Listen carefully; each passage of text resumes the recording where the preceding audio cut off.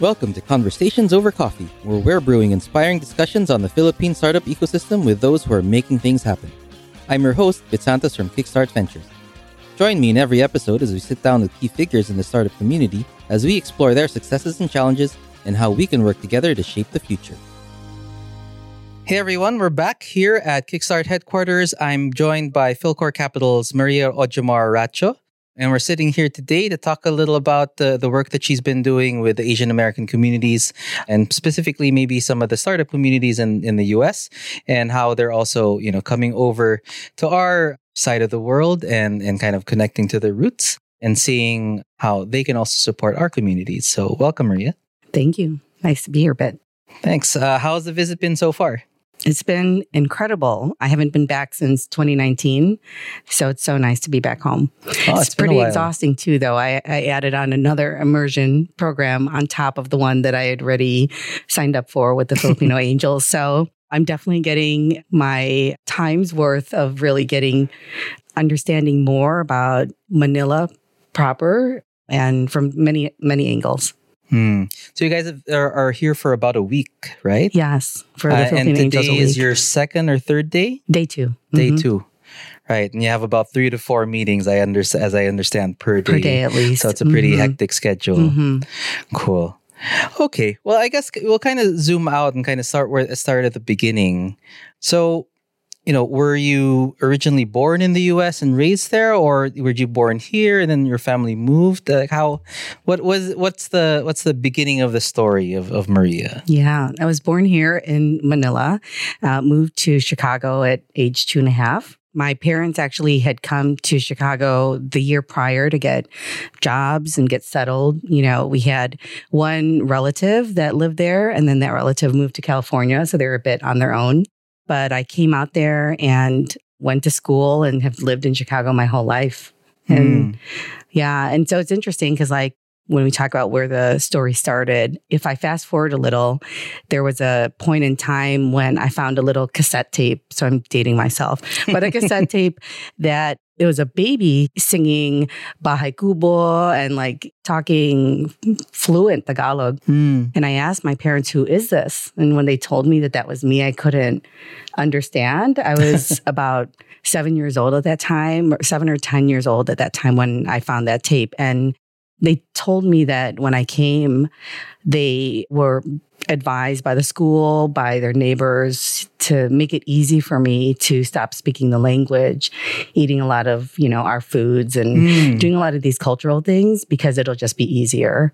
So it worked. 6 months later, I was eating McDonald's. I said, Nanay and Tatay, can I call you Dad and Mom instead? And I was speaking English. But it wasn't until I was much later, actually, when I was a working professional, that I realized that there was a big part of my identity that was missing. Right. So, very interesting. But at the same time, different times. Different times, for sure. Yeah.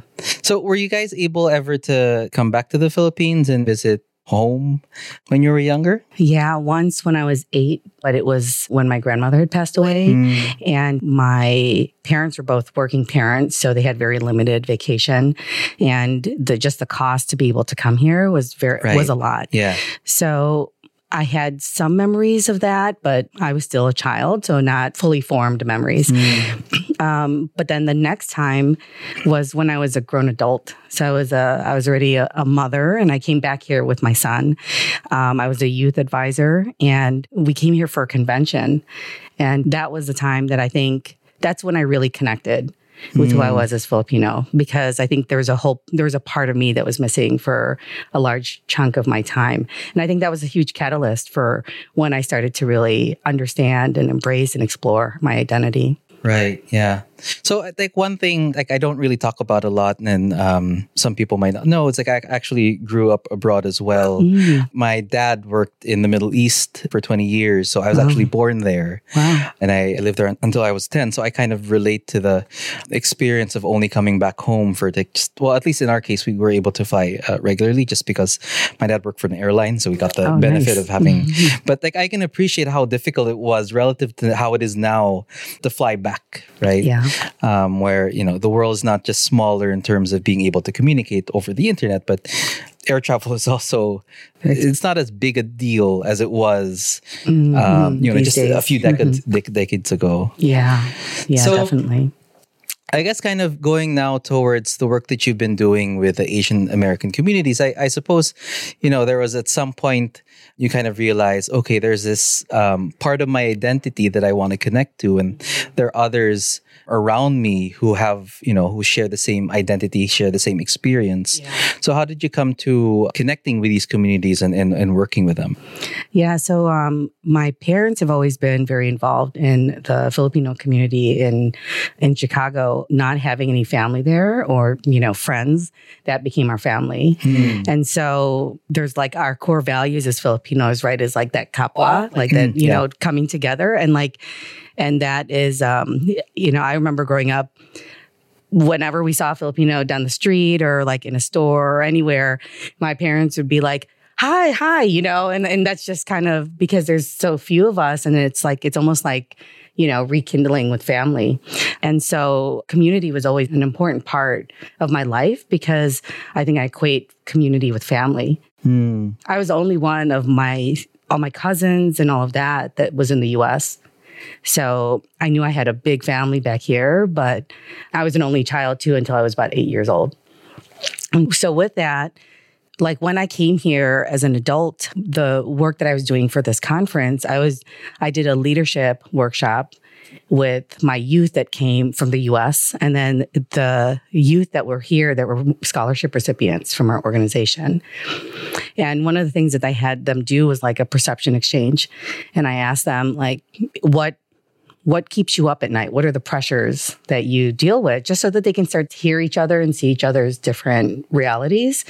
So my youth from the U.S. said the pressure from my parents, peer pressure of which college to go to, all valid. And then my youth from the Philippines were like, global warming, corruption, the fighting to be able to go to school. And one of the girls speaking, I can still remember, she was a daughter of farmers. She was the eldest, and the pressure on her was help work to be able to support your siblings. So she had to fight to go to school. And she was saying how important the scholarship was to help her go to school. And then she would do her chores after school. And that was just not only a wake up for my youth, but a wake up for me because I grew up in the US and just didn't, it just helped me to understand a different context. And then we were doing some relief efforts during that time. My own volcano had erupted. There was a typhoon. There was mudslides that immediately followed that. So thousands of families displaced. And when we were doing the relief efforts, I was just struck by the resilience and the upbeat spirit of our people. It was like, we're alive, we have each other. It doesn't matter that everything was just washed away, but today's a new day, tomorrow's a new day.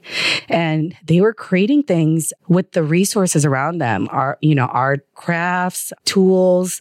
And I was asking questions about these could be exports, maybe these could be like economic means for them to be able to create their own business or something like that.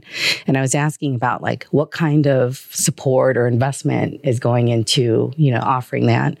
And at that time, this was quite a while ago, the jobs are in the BPOs. That's where the focus is, and I understand mass jobs and I come from corporate. But I kind of left thinking, there's so much potential, like such talent and such like innovation and just such resourcefulness. And I think that just stuck with me. And I came back to the US. I actually shifted careers. I was in technology. I went back to school for organization development because I really wanted to hone my ability around systemic change. And the thought of like, what could I do just never left. And so like fast forward, I continued to come back with my family. And prior to the pandemic, it was almost every year, sometimes twice a year, whenever we could. We'd luck out and get some really great deals. And so it was just like, we had to go. And things started to take shape of the community work that I did want to do. And so what it started to evolve to was I originally wanted to create incubators that mobilize local networks that could go into like the most rural communities. And I had been thinking about that for quite a period of time. When I was at Allstate, I launched a couple employee resource groups. One was for Asian Americans, and then the other was called Entrepreneurs at Allstate. And it was a few of us that just had ideas, but there were never any pathways to bring those ideas to life. And we would often be told to just like stay in our box and focus on our work. And, and we thought, well, no, we think we can help the company. So we signed up as an employee resource group as this diversity of thought, and it grew to over 800 members and became the corporate incubator for the organization. That was why I thought, oh, okay, maybe this is a way I could help in the Philippines. And so fast forward at some community work that I was doing, Asian American community work, I met my now business partner, Diane, who's a Korean American. She introduced herself as an angel VC. And I was like, this is the part of the ecosystem I'm not as versed with. I just have to meet her. And it was a rare sighting for one in the US to see another Asian to be in that role. Right. And then a woman, it was like a rare butterfly.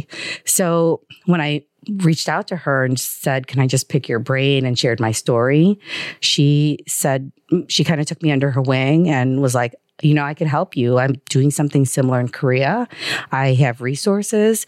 And it was finally someone that had a pathway that I could mirror, and she was telling me what to research, who people to find. And every time I would just kind of like come back, and I would come back and have like all these things done. And she said, it's really noble what you are wanting to do, but have you ever thought of other pathways? And one is you becoming an investor yourself.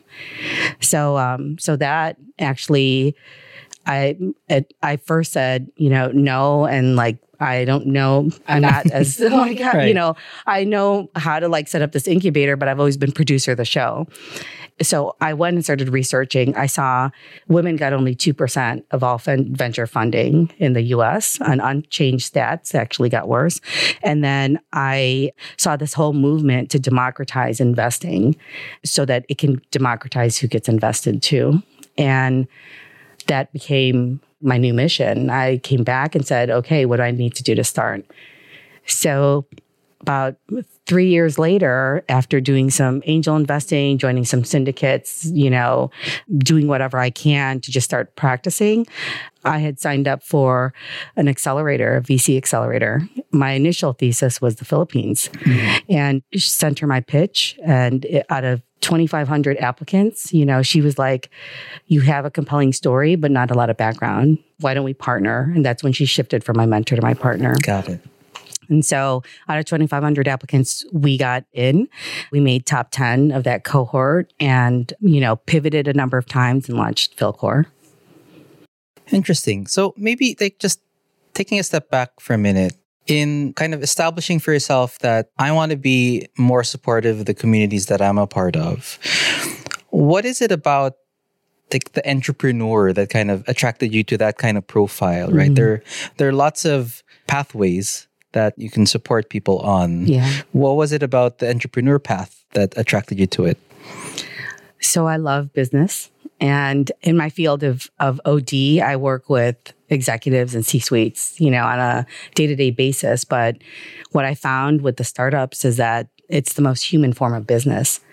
Each person on that team is creating out of nothing and creating from their passion. And that, I just love people that are passionate. And so to be around that, to help them mold and shape their visions to reality, that has just been super energizing and empowering. So that's what's drawn me to more of the entrepreneur. I also think my dad being an entrepreneur, is like, there's a soft spot in my heart as well. Like I grew up seeing how hard he worked and how he would create these often side things to bring community together. So along with having his own insurance agency, he started a production company where he was bringing artists from the Philippines to do concerts to bring community together. And they would also rent movies that would be released, Filipino movies, to rent a theater. Again, to bring community together, to bring a little more home to these folks you're a bit lost and alone often in this big new world in the U.S.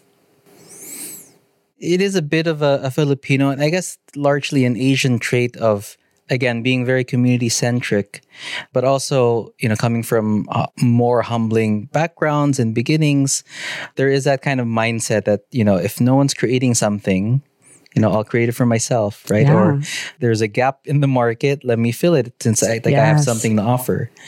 I also kind of extract some value out for myself and support my family. But also, again, with that element of community with it, right? The community can support me as much as I'm supporting the community in what I'm doing. Yeah. I think that's the potential of it. I think the reality is I don't think entrepreneurship has been as supported. Again, I grew up in the U.S., so I'm not sure as much how that is here. But in the U.S., more than 60% are first-generation immigrants, right? Like Filipinos are only 1% of the entire U.S. population, even though it's 4.2 million people. So, and we speak English. So when families immigrate, it's easier to get jobs, whereas Korean American or someone from Pakistan or something like that, the language barrier is much higher. So sometimes out of necessity, they have to start businesses. But generations later, some of those families end up being in a much better position than, maybe families that have just taken traditional jobs. So what I'm seeing, even in the Filipino American community, is entrepreneurship is still rather new. Like it's not as widely supported. It's risky. So our first generation parents, it's still scary. So that's an interesting point, because I never really thought about that before, because I guess much has been said about how Filipinos are very adaptable people. We assimilate very easily. Right. And I guess that's a little more visible. We're assimilating within an English-speaking culture, like in the US, where English is very much a second language for Filipinos. So it's a much easier time for us to just kind of start blending in and finding our own paths within the paths that are already laid out there. Yeah. And we're not as forced, I suppose, to find alternative paths, I guess you can say. That's an interesting point. Yeah. And it seems like a riskier path to go the entrepreneurial route. And so I would say that while the support is starting to emerge in our community, it's not as widely supported as we may think. Right. And I guess also imagining what's going through the minds of the first generation Filipino immigrants to the US. Yeah. It's like the very point of us moving to the US is because we see it's a land of opportunity. There's more opportunity here. There's less risk. Yeah. And so why put yourself at any more risk by choosing a risky path? Well, and if you also think about it culturally, so Asian Americans are often encourage more technical types of roles and careers because there's less chance of the prejudice and bias.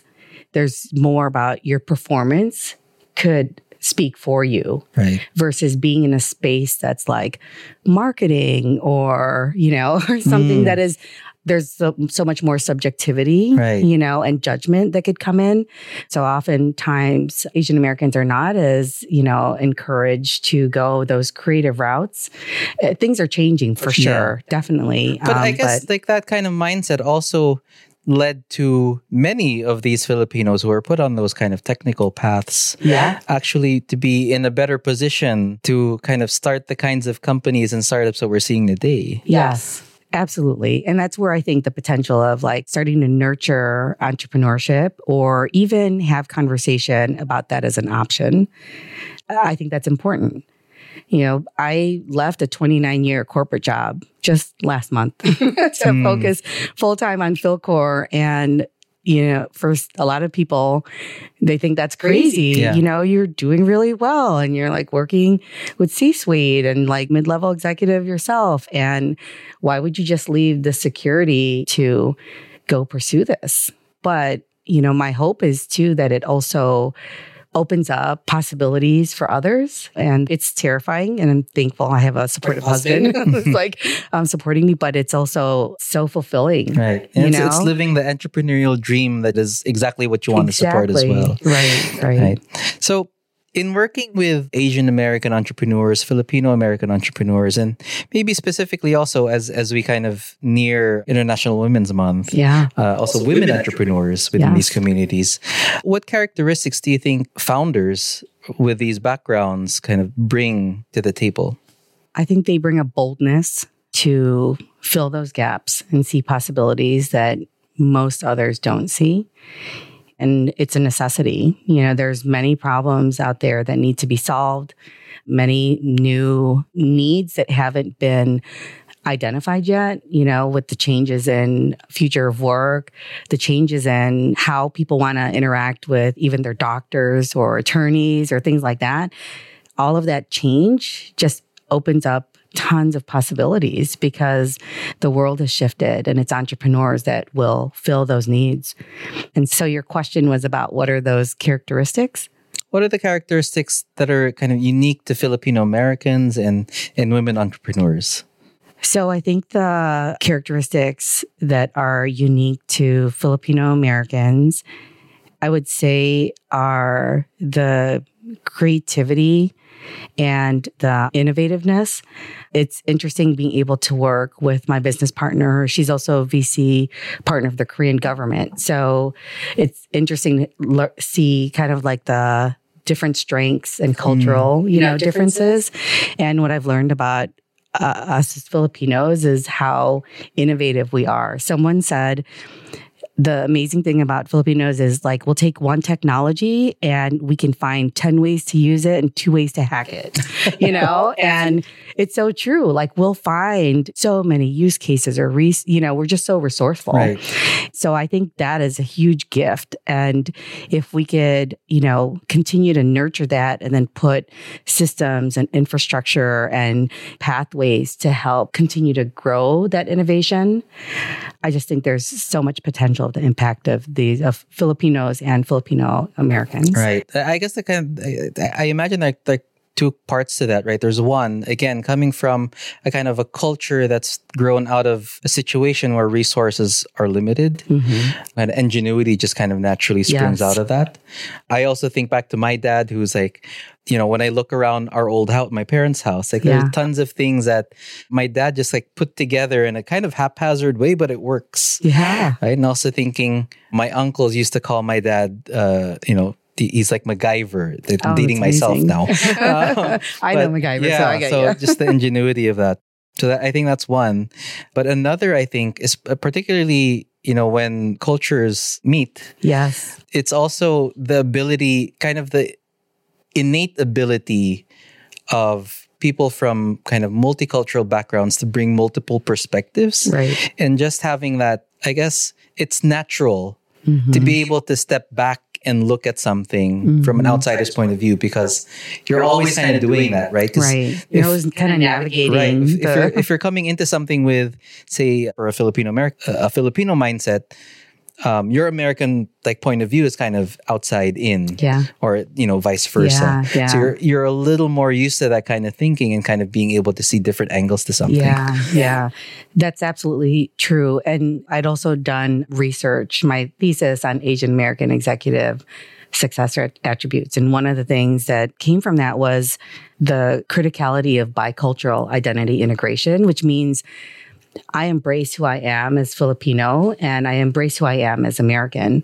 And sometimes we don't have that conversation. And with that, then there's kind of like an imbalance. But if we can really embrace those multiple identities that we have, we can see those different views from those different lenses in like an appreciative and productive way. So The challenge with like our, like I talked a bit about our kapwa, right? And then there's our bayanihan of like what we come together. And those are great strengths. And so that collectivism is just part of like our culture. But in the US, when you think about what is recognized as leadership, often it's like the individualism. That's how we're measured. That's how we're judged. Our directness, our assertiveness, and if you're not like that, it's questionable. Are they a leader? Maybe they're good worker bees, but I don't know if they're a leader. And those are the things that we have to navigate because it doesn't feel natural, because growing up, like we're told, it's not all about us. And then all of a sudden now, unless we're able to promote ourselves or show what we bring to the table, we can be invisible. So as we are able to embrace those different identities, we can start to see that there are strengths that we're able to do a bit of both. Like we can be assertive. We can show up and be able to show what we offer in an authentic way that is also about, because we're doing this because it's about the greater good. So a lot has been said as well about what many people are calling sea turtles, right? People with roots here in Southeast Asia and the Philippines who have either moved abroad, studied abroad, or was born and raised there and then coming back as sea turtles do.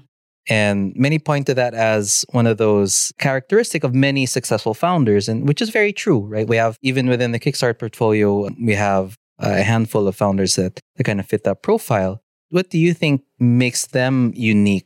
What advantages do you think that kind of background gives them? I love this analogy, and now you're helping me understand why I love sea turtles so much. I definitely resonate. I think what makes that special is there's a sense of finding ourselves back in our roots and then being part of something so much bigger than just ourselves. I guess it's something that some people can take for granted because if someone who was born and raised in the Philippines or born and raised wherever they were, that's the only reality that they grew up with. Mm-hmm. And they just naturally accept that reality because there's no tension to it. Yeah, there may be different tensions. Yeah. With my thesis, I was doing a lot of leadership development, Asian American leadership development. And oftentimes what I would hear is they feel like they don't belong anywhere. In the US, it's clear by how we look, maybe even terms we use, and sometimes we don't fully understand some of the analogies that people throw out there. Always feel like an outsider. And then coming home, we feel like an outsider, even though it's like, oh, others look like me, but still, I don't get it. So a lot of the Asian Americans were kind of navigating belonging. And I've been amazed by how many Philhams that I've been meeting through this last couple of weeks. That's what I'm sensing. The group that I was with last week, there was a number of them that were coming back for the first time. It was like what my reaction was when I came back as an adult. It was like this completeness and almost like I found home. So I think that might be a little bit of why this connection. So when I talk to a lot of people in the local startup ecosystem or people who are looking at the Philippine startup ecosystem, a lot of people say that being able to bring in the experience of people who have kind of experienced that level of success that startups have achieved in more developed markets such as the US, even just Singapore or Indonesia, is something that we kind of need to level ourselves up and to give startups here that needed boost to get to the next level. So that kind of implies what we really need is kind of an injection of experience, some guidance and things like that. Yeah. But outside of that, just from, I guess, in terms of personal experiences, I suppose, and kind of perspectives, is there anything that you think the local startup ecosystem can learn from sea turtles, from folks like yourselves? Or maybe another way to look at it is, what do you hope to share from your experiences to the folks here in the local community? I think the belief that our people here are just as talented and capable as anyone else, and to just believe that and own that. I think in the US, maybe we've had to learn that. And like, if not me, or ask ourselves, why not me? Because no one else will ask that for us. So I think that's something that I would encourage founders here. Like, why wouldn't your product be able to scale to the US or to other global markets? Couldn't you take this one restaurant concept and maybe think of something potentially bigger, that maybe this could be franchised. I think it's sometimes similar to what Diane did for me of unlocking possibility. I think that's what we need to do for each other. There's special things here that would really be of great value to the rest of the world. Okay, so you're here with a group of Filipino angels. You're 3 days into your trip. Yeah. You've already had a bunch of meetings, but a bunch more to come. Right. What are some of the unique things that you guys have encountered or have learned so far? So it's only been day 2 of the Filipino Angels immersion program, and I have seen just a lot of evolution of the startup ecosystem here in the Philippines. I'm very much in awe with the partnerships and how that's coming together to really grow and serve these founders. I think there's a lot of potential too for it to continue to grow. And having been also part of another immersion program the week prior, it just helped me just to see this emerging possibility that's coming from here. And the thing that excites me is there's an emerging energy in the US as well with Filipino Americans. You know, they have such a great pride in being Filipino from what they're building. There's one company that is emerging and it's called Historia, and he's these pop-up night markets. And what he wants to bring people through is our history from pre-colonial to current in different stages through food and art. And it's opening the doors to the next generations and to really finding their path as to who they are as Filipinos. And there's just so many different examples of these energy and reconnection, and then translating that into commerce, into a company, into a way to build and create. And so I think there's energy that's happening here and something that's really emerging, and energy that's happening outside of the Philippines with other Filipinos that I think opens up a lot of new possibilities in the future. The ones that are in the US are like, that's the whole reason why this immersion program happened. This was completely organic. There was someone that said, there's very few VCs and angels that I know that are Filipino. Let me just start making a list. So they created this list, and then they said, whoever's out there, share this with others, allow them to opt in. And it grew to about 150. And then they said, would anyone want to go back? And this group of about 20 said, yeah, I want to go back. And so we're all kind of on this journey together, but it's just symbolic of this desire of these sea turtles. It's very gratifying to hear you kind of affirm how we feel about where we are as a community, as an ecosystem, that we've achieved great things, but there are greater things to come, that the Filipino startup ecosystem is ready to join the global startup ecosystem. Yeah. Definitely a big part of that is getting the support of our fellow Filipinos who are already there. As sea turtles do, come back and join us on that journey. I guess zooming into your work with FilKor Capital, is there anything you're particularly interested in or found interesting so far in your visit here, or kind of emerging in the local market or among the Filipino American communities that you're working with? I think there are, what I've been really interested in are the companies, and it's many of the companies are solving some really significant problems. Global supply chain issues. There's a lot around sustainability.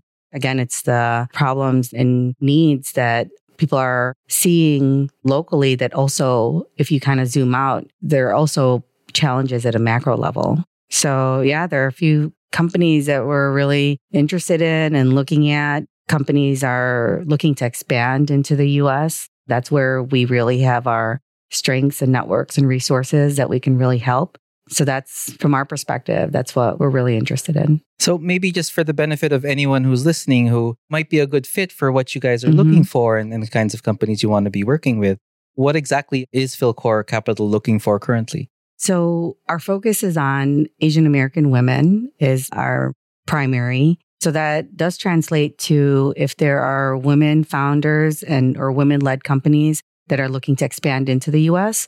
So Filipinas that are in that position. And you had asked earlier about what's the difference of women founders.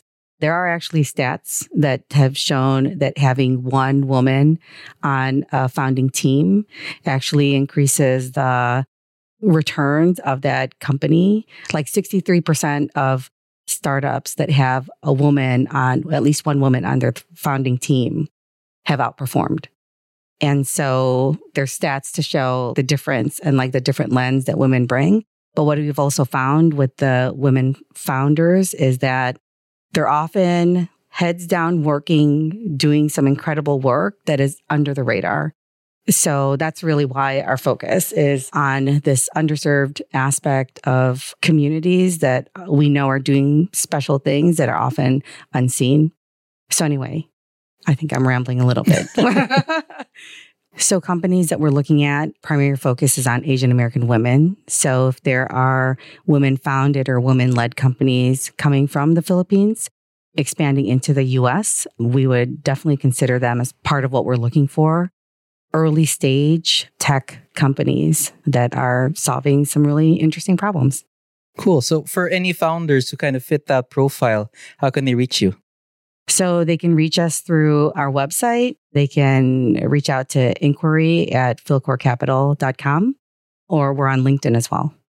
Got it. So we'll be sure to share those details wherever we have this podcast available so everyone can easily reach you guys. So yeah, I think I've reached the bottom of my cup. Thank you very much, Maria. It was a great chat. It's always fascinating where you feel like you have a good grasp of a topic, but being able to sit down with someone and kind of go deeper, you always find new perspectives. Yeah. Thanks so much, Bet. It's been incredible to be here, be part of Kickstart and learn more about it and be welcomed into the ecosystem. So we really appreciate just the Kickstart being so open and welcoming FilKor and our Filipino Angels group. It's been an amazing experience and great learning. And we hope that this is just the start of more conversations.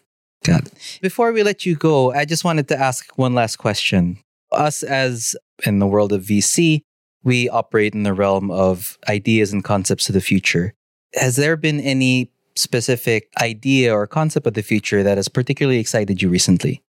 Yeah, I'm actually really excited about the AI accessibility that has been happening with ChatGPT. I think it's important to understand how that works. And I've been seeing some technology that has been utilizing it.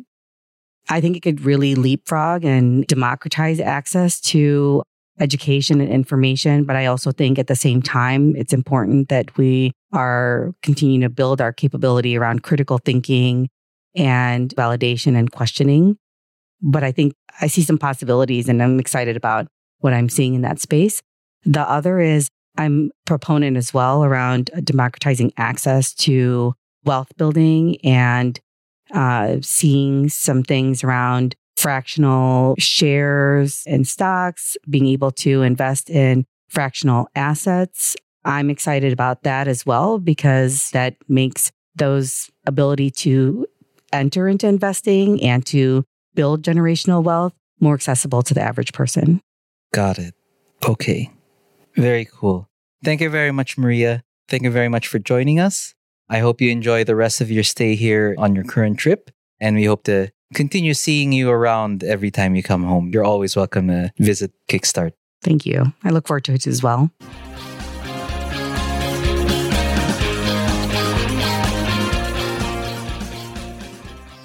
Thanks for joining us. Follow Kickstart Ventures on Facebook and LinkedIn to know who we're featuring next.